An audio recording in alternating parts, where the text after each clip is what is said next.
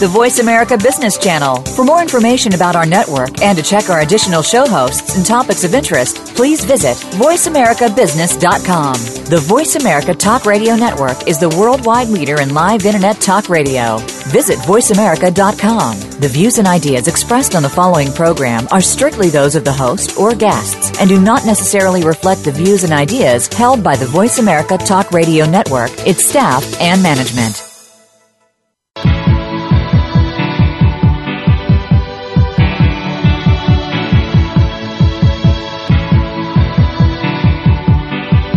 You are now about to take a journey with professional advisors Ken Smith and Ethan Broga on Empirical Investing Radio. To connect with Empirical Investing Radio, please call 1-866-472-5790. Fasten your seatbelts. You're going to need them. Just because the hosts have a sense of humor does not mean their advice won't change your life.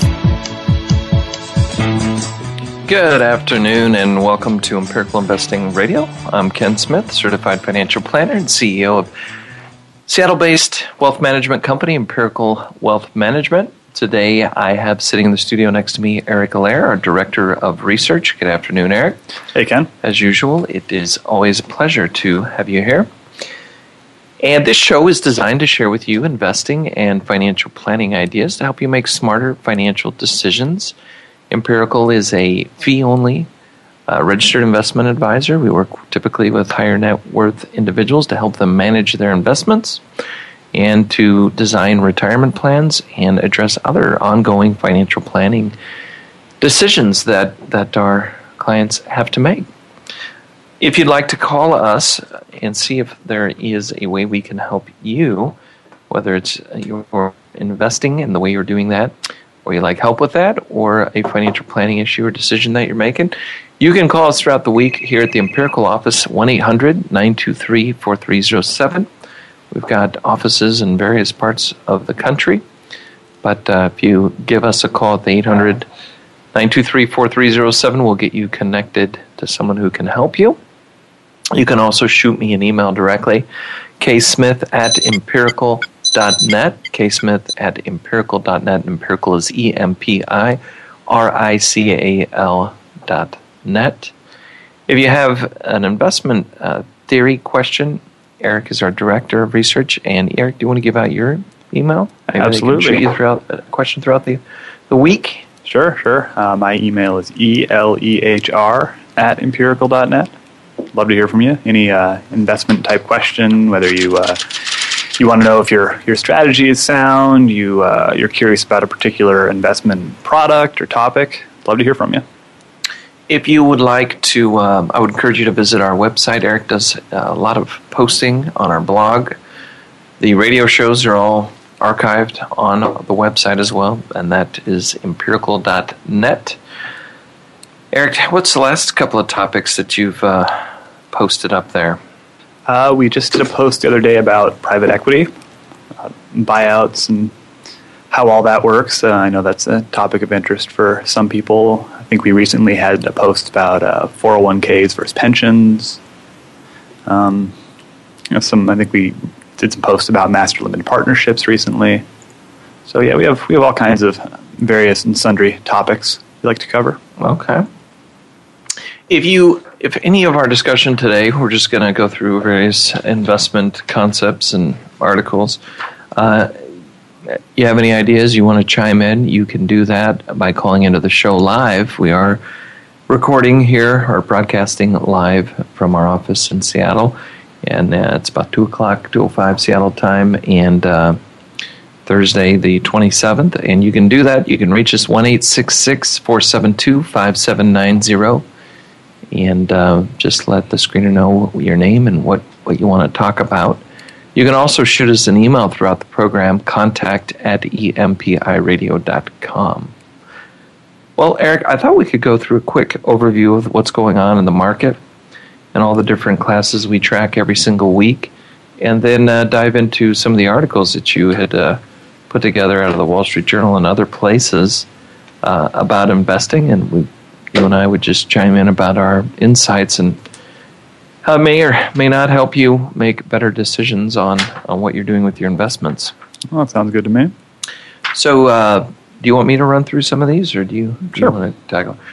The Dow Jones closed up 74.3 today at 16,272, and that puts us for the week up about 0.8%. Year to date, now we are down about 1.83 on the Dow. The S&P 500, however, up 0.5% today, almost 0.8 for the week. And year to date, it is positive 0.32%, and I believe we may have crossed a high point. We did. Today is a new all-time high in the S&P. S&P closes at a new record. The S&P clinched an all-time high Thursday for the first time in 6 weeks as stocks rallied on the heels of the Federal Reserve Chief's testimony to Congress. The S&P gained 9.13 points, or 0.5%, closing at 1854, ending near the session's high, and firmly above the former closing of 1848, notched on January 15th. Thursday was the fourth day in a row that the S&P made a run at a record close, but the index failed to hold its gains in the previous three. After hitting its January 15 record, the S&P abruptly fell 5.8% over jitters about the emerging market growth, which we all have talked about repeatedly, and I have some ideas on today. But stocks have bounced back despite a string of disappointing U.S. economic data, which many economists have chalked up to the poor weather. This has been a buy-the-dips market, said Terry Sanven, chief equity strategist at U.S. Bank Wealth Management. The market rally fairly quickly back, and in general, the equity market appears to be on a mission to go higher. Yeah, I guess you could say that. Traders said much of Thursday's action was concentrated in single stocks with little new information hitting the market. Blah, blah, blah, and all of that kind of stuff.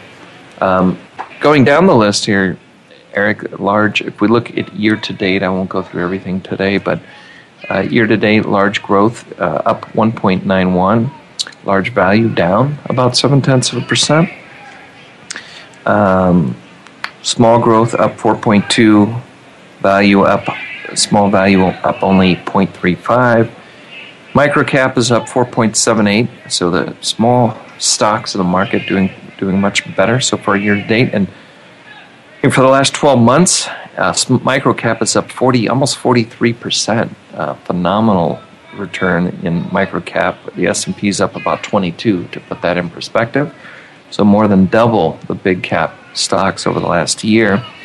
International stocks are now positive year to date. International blend up 0.29, and for the last 12 months, up almost 19%, so not too shabby. Emerging markets today up 1.88%, a nice bounce for today, and for the week up about 1.3. That leaves us down year to date, however, 4.18% on emerging markets, and for the last 12 months down 5.65%, an area that we've been talking to.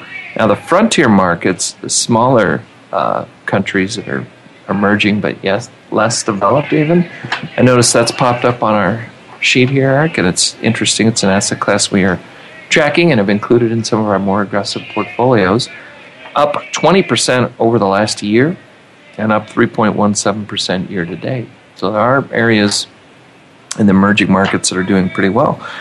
The REITs, Real Estate Investment Trust, up 4.53% year to date. So they're also doing pretty well, but over the last 12 months, they're only up 4%.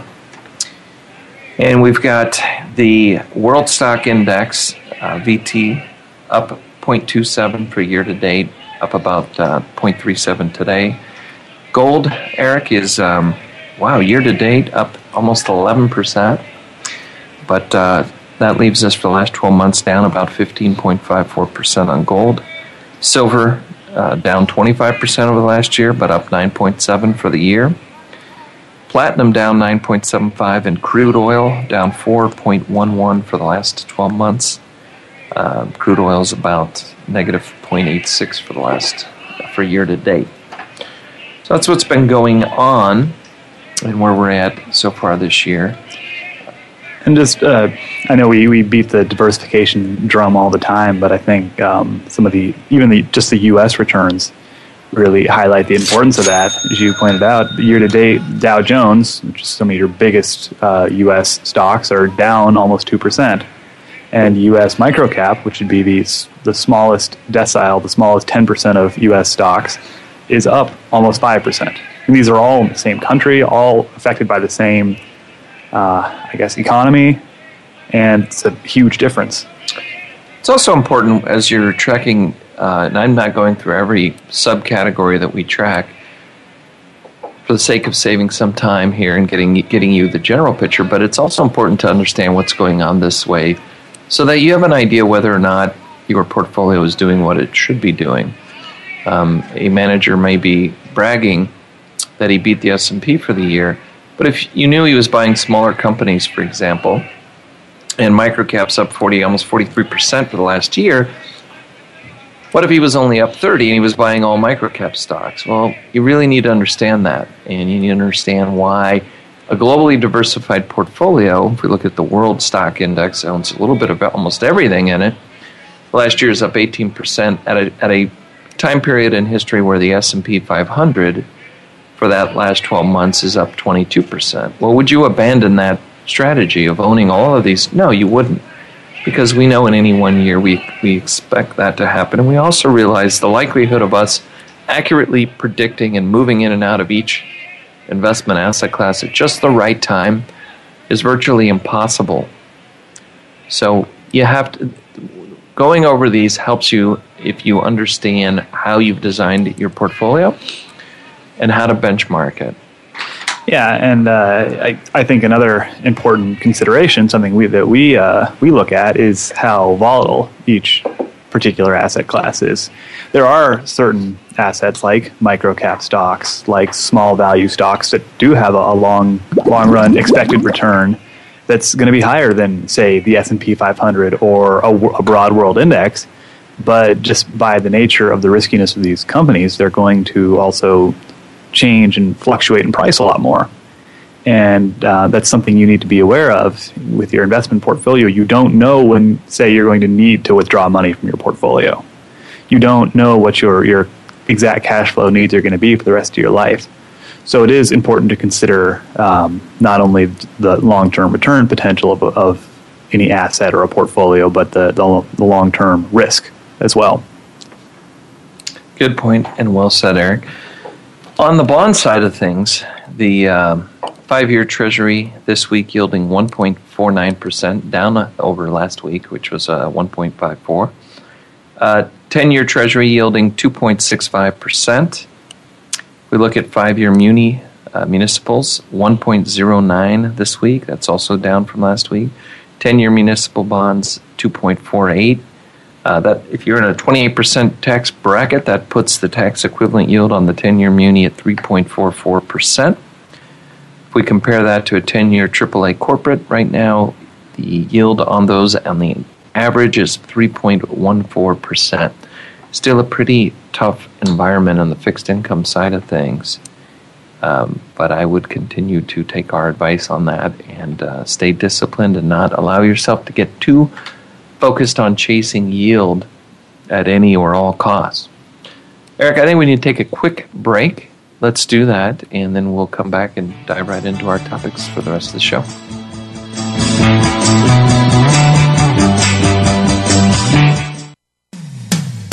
When it comes to business, you'll find the experts here. Voice America Business Network. Are you an individual investor looking for a trusted financial advisor, or are you a financial professional looking to connect with a world-class wealth management firm?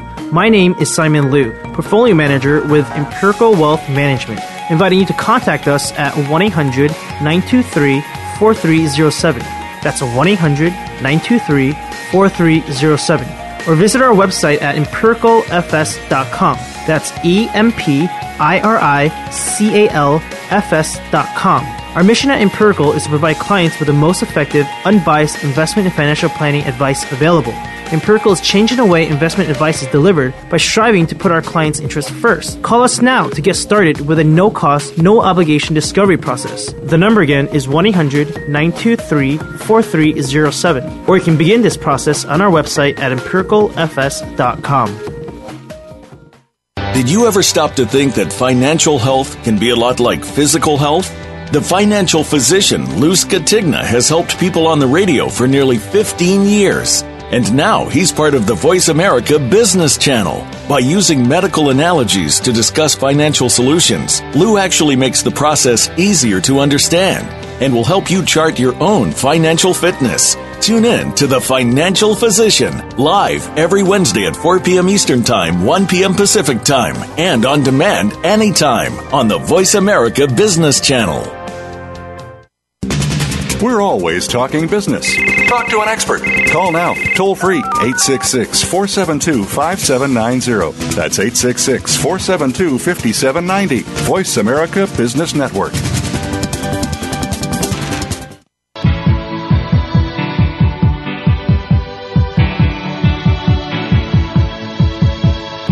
You are listening to Empirical Investing Radio with Ken Smith and co-host Ethan Broga. To call into the program with a question or comment, please dial 1-866-472-5790. That's 1-866-472-5790. You may also send an email to contact@empiradio.com.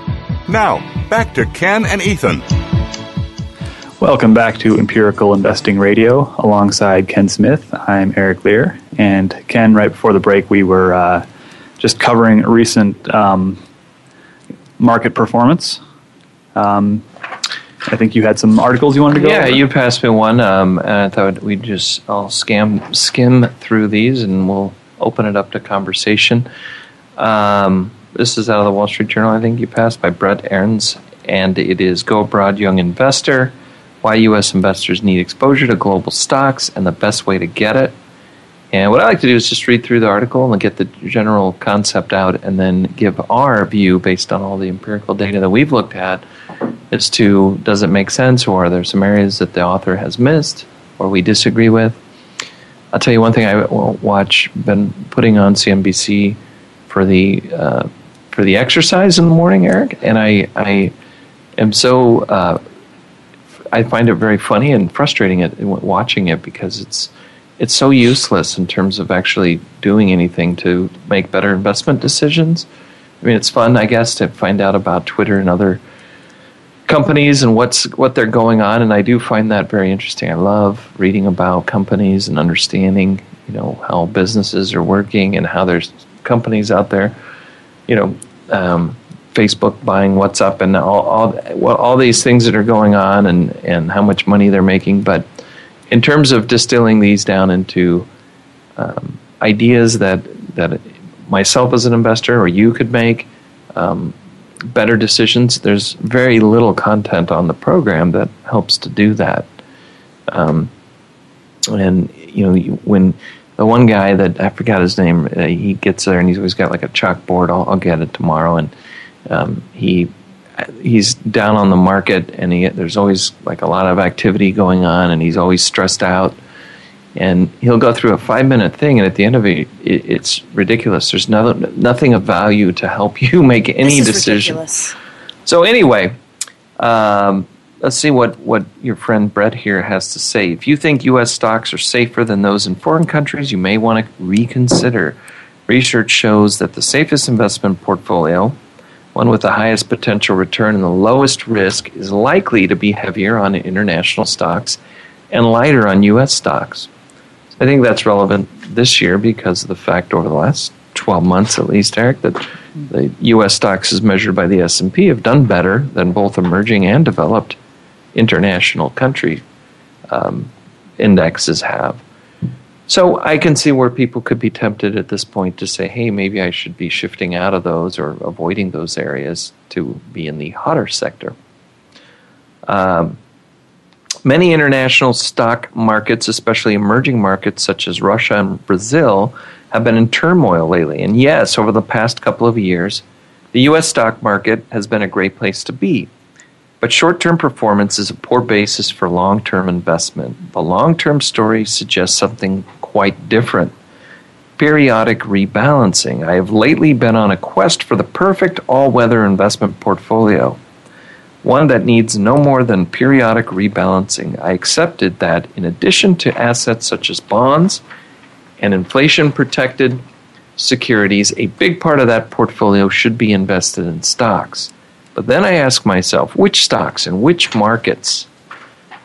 I found myself reading research conducted separately by two investment managers.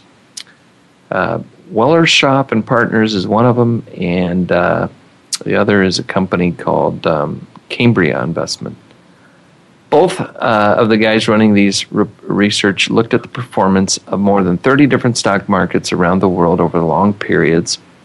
And among their findings, first, no particular stock market provided the best return in all periods. On the contrary, markets of different countries and different regions tended to fare better at different times. So, for example, Japan did better in the 80s, the U.S. did in the 90s, and emerging markets after 2000. And that's true in spite of recent struggle with emerging markets from 2000 and now. They've done very well. Second, performance in the past has depended to a substantial degree on starting valuations, something we were talking about in the last few programs, that a big thing to consider is where you are buying in to a particular diversified asset class. You generally did best by investing in the stock markets that were cheapest in relation to corporate fundamentals such as earnings and net assets. And you generally did worse by investing in those markets which were expensive on those measures. And it seems so simple and so intuitive that if earnings drive the returns over the long run, when those earnings are being priced very cheaply, the market that you're investing in has the tendency or the propensity to do much better than when you're paying a huge premium for that same dollar of earnings. And the forward ability to see the price appreciation you're hoping for when you're buying expensive assets. So a fundamental principle of investing that often gets overlooked, I think, during particularly times of what's the term that the Federal Reserve Chairman used to use? Irrational exuberance. Greenspan used to say. Okay, and which markets are cheap and which are expensive has varied from time over time, and the performance gaps have been substantial. Over 5 years or so, those who invested in stock markets where they were very expensive were lucky to break even after counting inflation. But those invested in markets when they were cheap often racked up double-digit returns for many years.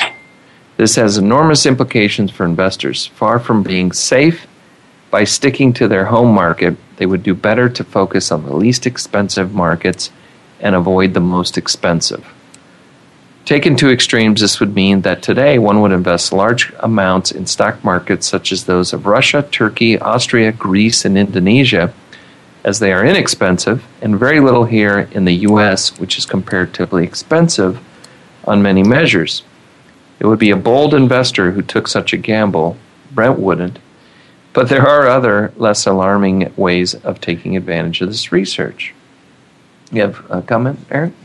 No, I mean, I think that's something when we talked about emerging markets a couple weeks ago on the show, and it's something that we pointed out, that using fundamental valuations, emerging markets look cheap. And we've written about using valuations as a metric in the past. We've had newsletters about it. We've talked about it on the show. And I think we should reiterate this. None of this is saying, well, look at a particular PE ratio of a stock or a country. This means it's going to do well in the next 3 months. That's not how this works. Our investment strategies, and then the empirical data has sort of shown this out over time, these are long-term measures. If a particular market, a particular segment of the market looks cheap, that means you can expect it to perform well over the next maybe 10, 15 years. But, does that mean if something is cheap, something is expensive, you should move in, move out of it? Our friend Brett here has a balanced approach, which I think is pretty good. You want to? Sure. One can benefit by simply managing a balanced global portfolio and then adjusting it roughly annually, selling a little of whatever is done best and buying a little of what it has done worst to maintain roughly equal allocations. In the past, this strategy would have smoothed returns over time. For example, U.S. investors have benefited from the stronger performance of European and Asian markets in the 70s and 80s and of emerging markets after 2000. In the past, a portfolio invested equally in the MSCI US, European, and Pacific indexes and rebalanced once a year would have saved U.S. investors from the calamitous slump on Wall Street from 1969 through 1982. Balancing between the U.S. developed markets and emerging markets would have helped them after 2000.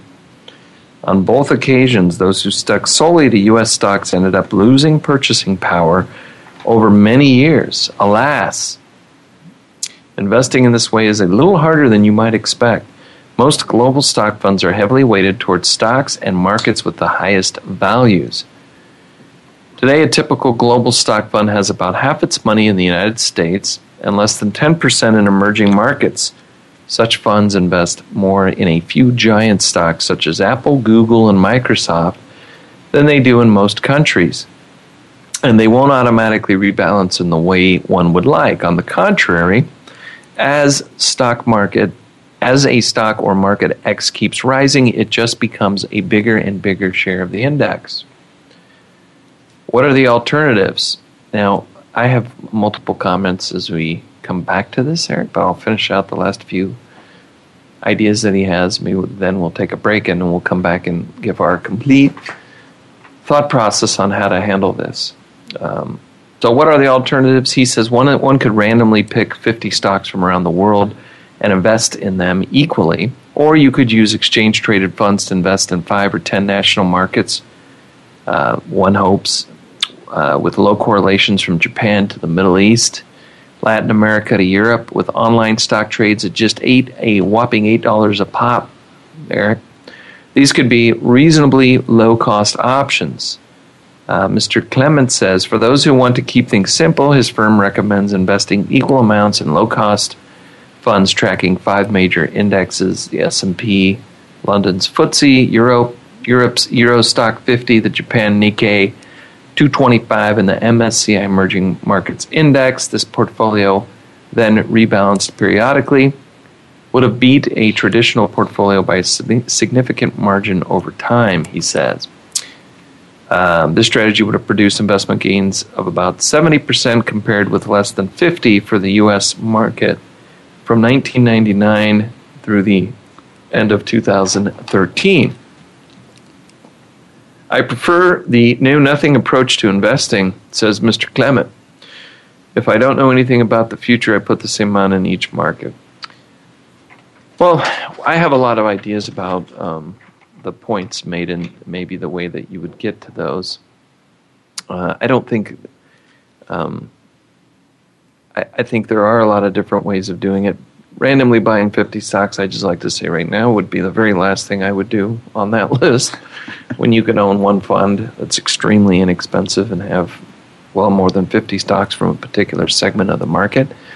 So when we come back from the break, Eric, maybe we could start with just some basics around how these funds would work and how you would put them together, and the idea around why you would weight them differently than just an equal weighting, which is also suggested. But let's take a quick break, and we'll be back shortly for the next half of Empirical Investing Radio.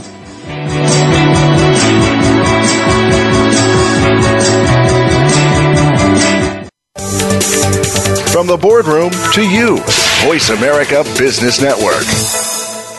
Are you an individual investor looking for a trusted financial advisor, or are you a financial professional looking to connect with a world-class wealth management firm? My name is Simon Liu, portfolio manager with Empirical Wealth Management, inviting you to contact us at 1-800-923-4307. That's 1-800-923-4307. Or visit our website at empiricalfs.com. That's EMPIRICALFS.com. Our mission at Empirical is to provide clients with the most effective, unbiased investment and financial planning advice available. Empirical is changing the way investment advice is delivered by striving to put our clients' interests first. Call us now to get started with a no-cost, no-obligation discovery process. The number again is 1-800-923-4307. Or you can begin this process on our website at empiricalfs.com. Are you a decision maker in your organization, a mid-level manager, or a team member? Stepping Stones to Everyday Success with host Kimberly Stewart is a program designed to provide you with tidbits and tools you need to achieve results no matter where you are in your organizational structure. Interaction is key, and you'll have opportunities to share your ideas, comments, and questions. Listen to Stepping Stones to Everyday Success live every Tuesday at 6 p.m. Eastern Time, 3 p.m. Pacific Time on the Voice America Business Channel. From the boardroom to you, Voice America Business Network.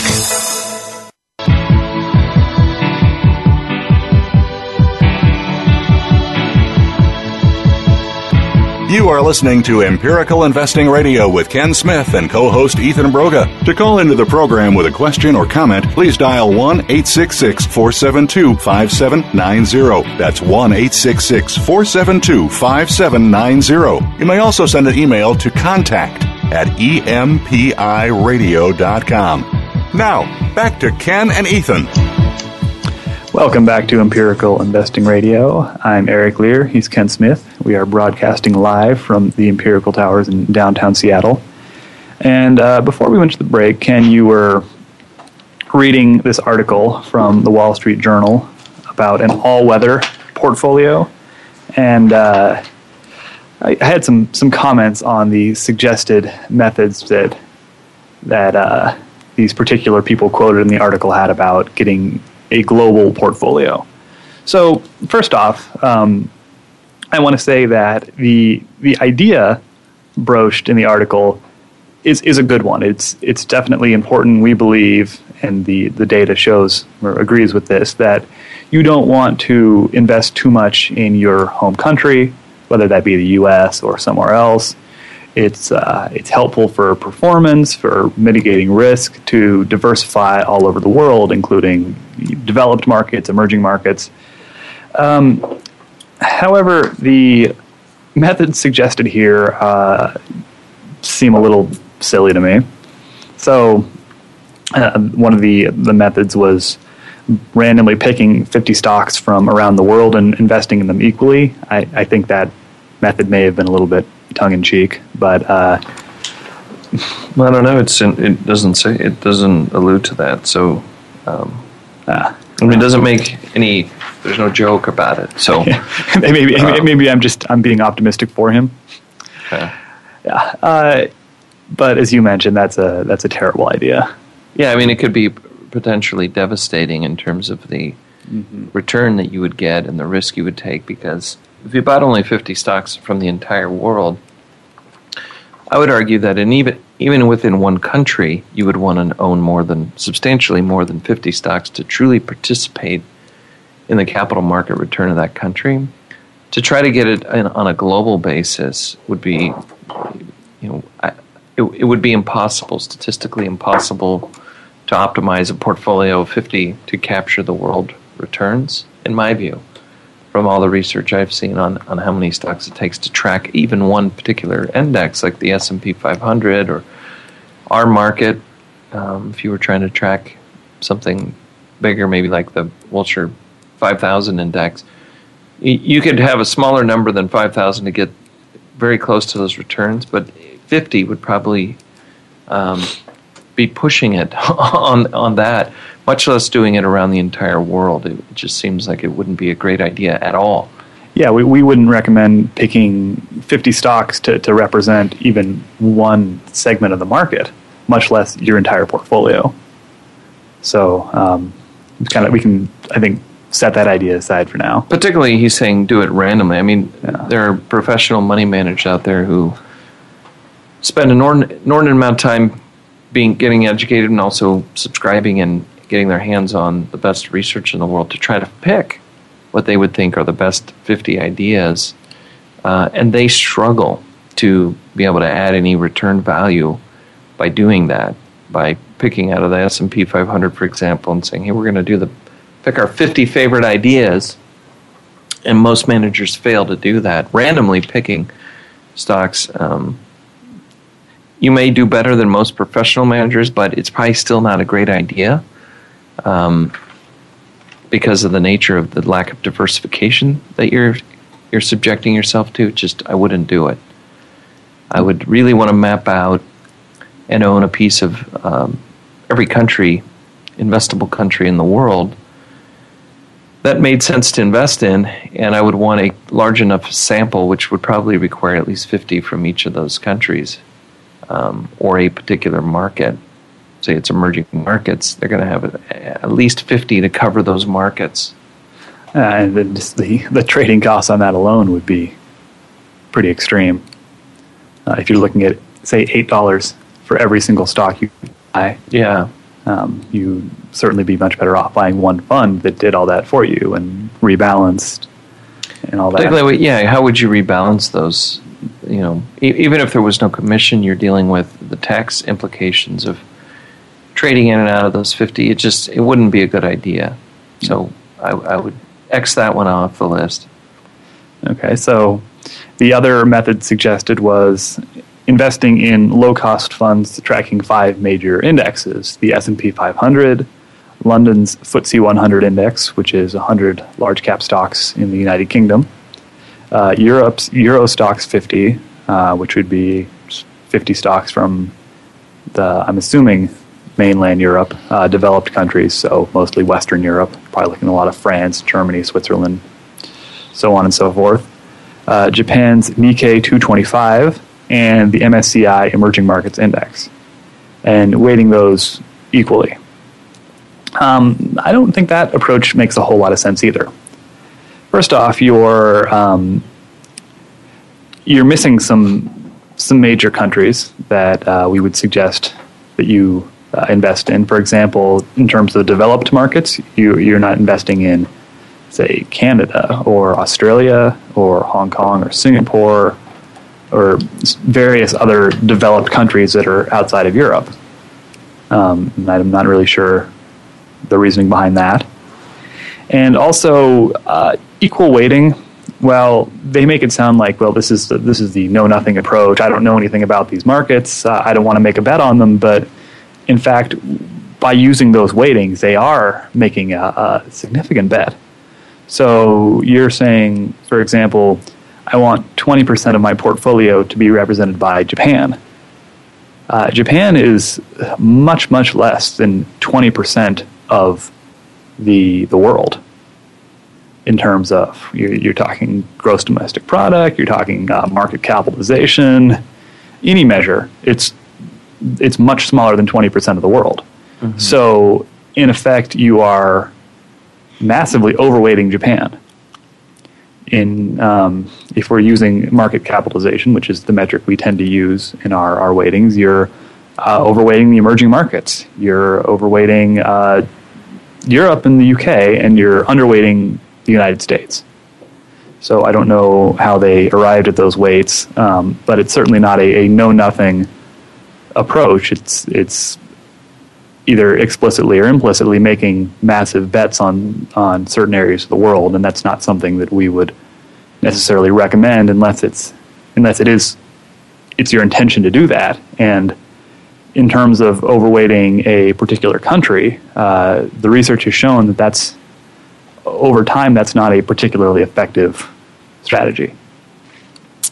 So our approach at Empirical, we like to use the global market capitalization weightings as a baseline.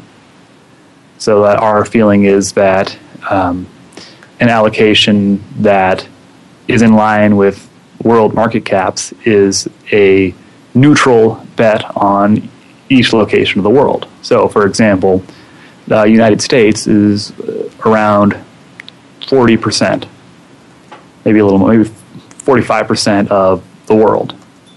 So the baseline weighting in our model would be 45%. And so on for developed countries. There you go. Say 30-some percent. Emerging markets are maybe 11 or 12%.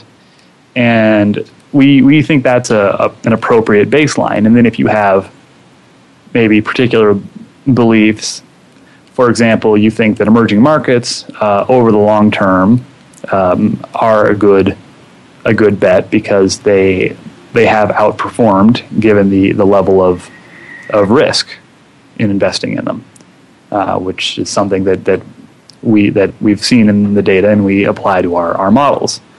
Then maybe you tilt from that particular baseline, but the strategy of just picking things and dividing them into fifths because it's convenient, it doesn't make sense to me. It's not something we'd recommend for your retirement. It seems, I guess, kind of arbitrary.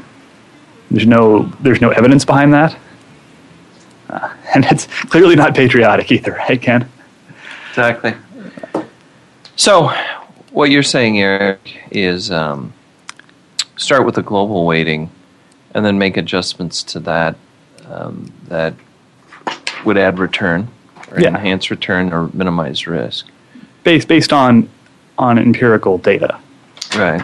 If the research says that this particular strategy adds return, the academic research, the empirical research, all that, then that might be a good strategy. But I don't think weighting asset classes, weighting countries, just by evenly dividing a portfolio, I haven't seen any research that says that's a winning strategy. I think the point that they're making in here is that if absent any other sophisticated model of how you're building the portfolio and how you're going to rebalance it, it gets complicated. I got 4.6% of this, and then 18.6% of something else, and now I'm having to rebalance all that. It's very simple if you equally weighted things to know how to rebalance them back to the target. And with a little spreadsheet work, it's not too difficult to set up a model. Mm-hmm.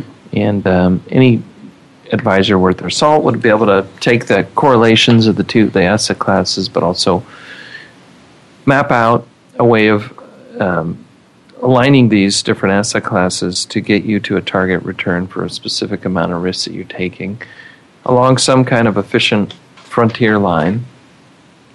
The idea being that, hey, I want to maximize my return for a given amount of risk. I don't believe that using historical returns and standard deviations and correlations and optimizing gives you a perfect portfolio. It's not, from the research I've read, not the greatest way to do it using an optimizer. But having a basis of saying, hey, I'm not just going to own particularly individual countries in some equal weighting. I would rather own a portfolio that does weight, capitalization weight. That's a big argument about whether or not cap-weighted indexes are as good as other types. But I think we're going to have to take a quick break, Eric. Let's do that, and then we'll come back and wrap this up in our last segment of the show. We'll be right back after this break.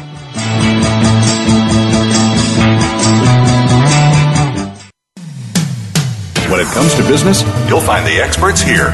Voice America Business Network. Are you an individual investor looking for a trusted financial advisor, or are you a financial professional looking to connect with a world-class wealth management firm? My name is Simon Liu, Portfolio Manager with Empirical Wealth Management, inviting you to contact us at 1-800-923-4307. That's a 1-800-923-4307. Or visit our website at empiricalfs.com. That's EMPIRICALFS.com. Our mission at Empirical is to provide clients with the most effective, unbiased investment and financial planning advice available. Empirical is changing the way investment advice is delivered by striving to put our clients' interests first. Call us now to get started with a no-cost, no-obligation discovery process. The number again is 1-800-923-4307. Or you can begin this process on our website at empiricalfs.com. In sales, are you a lion or a vulture? Lions don't wait. They just go for it.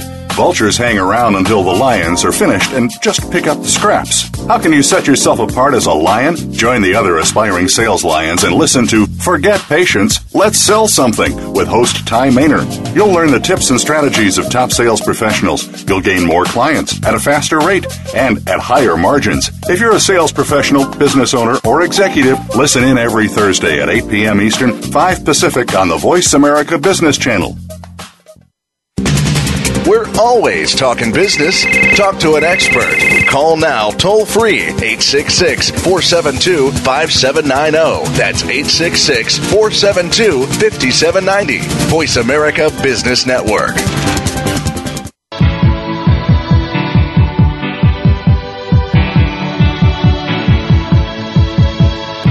You are listening to Empirical Investing Radio with Ken Smith and co-host Ethan Broga. To call into the program with a question or comment, please dial 1-866-472-5790. That's 1-866-472-5790. You may also send an email to contact@empiradio.com. Now, back to Ken and Ethan. Welcome back to Empirical Investing Radio. This is the last segment of our show. And I think we've pretty much wrapped up the all-weather portfolio article. Just a few takeaways: that it is important to globally diversify, and it's good to have, as far as that goes, it's good to have a simple strategy. We would just recommend maybe don't give up returns just for the sake of simplicity. I think, Eric, I would, not to sound self-serving here, but this is an area where I would engage an advisor as it gets more complicated. There are things you can do to build on this base of knowledge, and the key elements here is if you're not globally diversifying or including things like emerging markets or developed international countries, you're potentially leaving return on the table or taking on more risk than you should, and you'll potentially go through extended periods of underperformance. You also have outperformance. Certainly owning an S&P 500 portfolio during the 90s did much better than a lot of globally diversified portfolios you could structure, but the objective most investors should be looking for is to have a smoother ride, a reasonable rate of return over as many periods as possible. If I was targeting 10% a year, I'd like to get as close to that 10% a year as possible in each particular year, rather than have an extended period where I get negative 5%, and then an extended period where I do get above average returns. I mean, like that period. But if the cost of getting that is I have to go through periods of underperforming substantially, I'd much rather have something that has a tighter band of return ranges around my target return.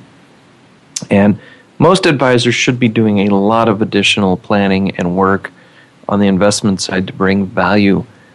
Most of that work should not be predicting which stock will be the best performing stock or what IPO to invest in next. There are a lot of other investment elements that have been proven to add return than that. And on that note, I have time for this little article here that you handed me.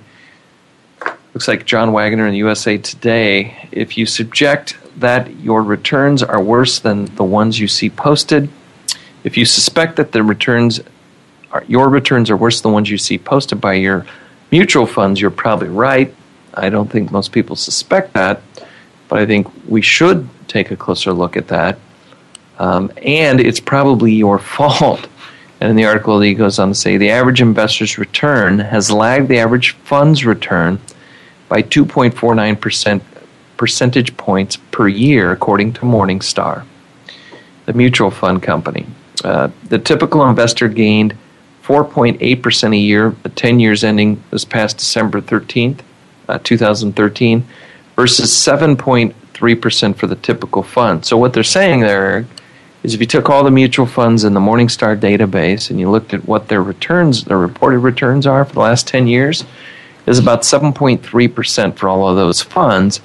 But if you looked at what the actual investors inside those funds got, when you accounted for things like when they moved in and out of those funds, the dollar-weighted returns, they only received a 4.8% rate of return for that 10-year period. So they left a pretty substantial amount of return on the table.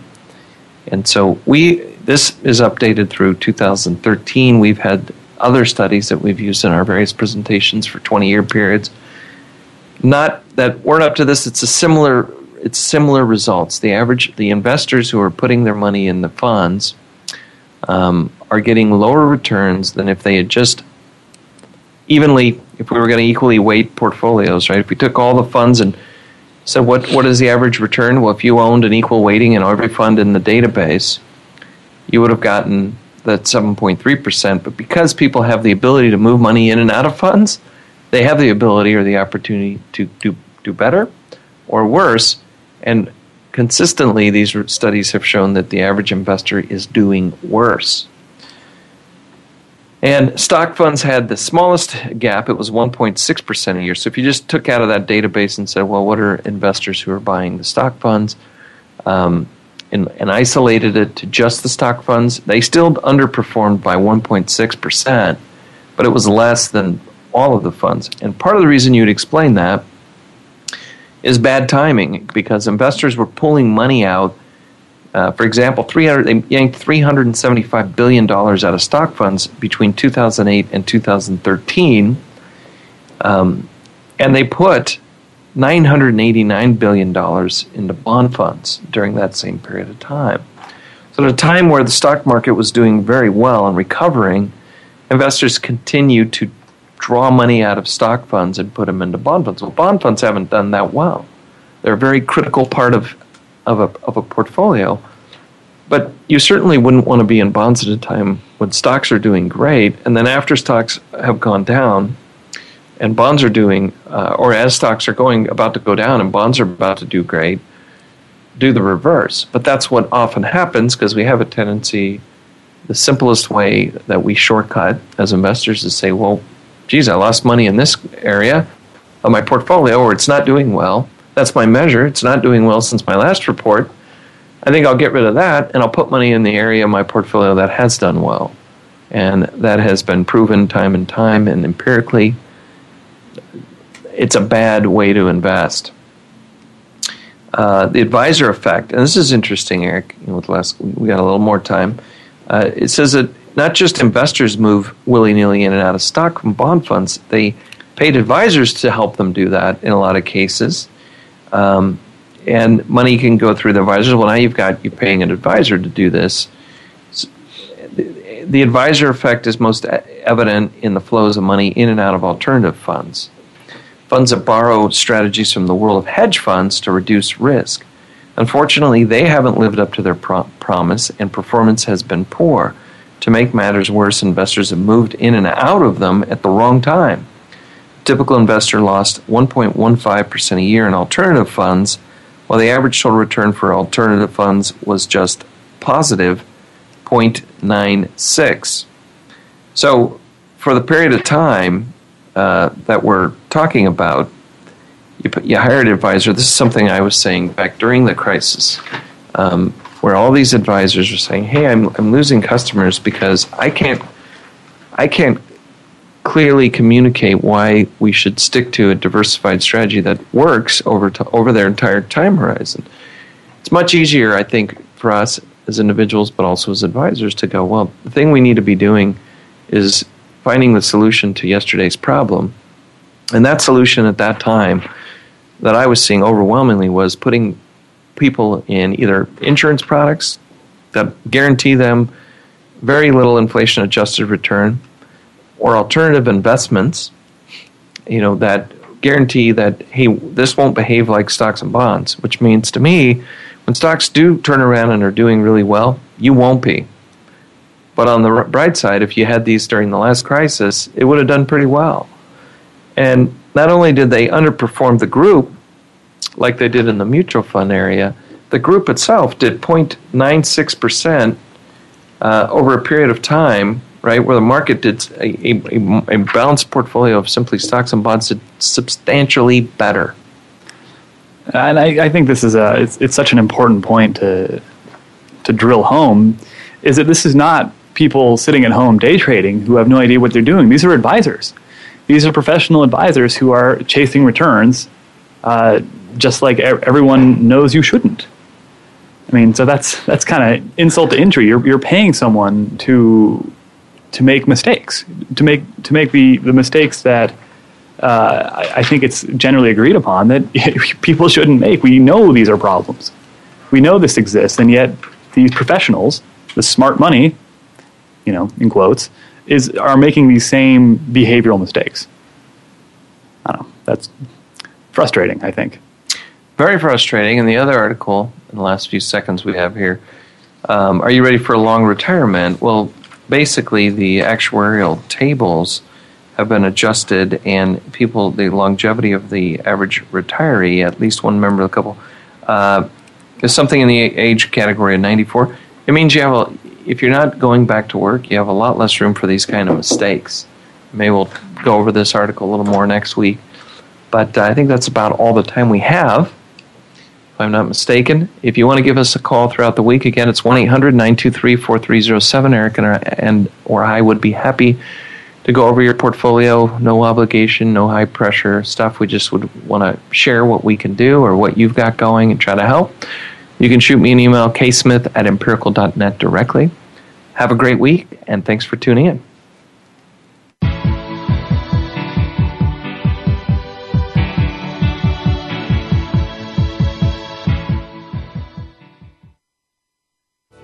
Thanks again for listening to the preceding program, brought to you on the Voice America Business Channel. For more information about our network and to check out additional show hosts and topics of interest, please visit voiceamericabusiness.com.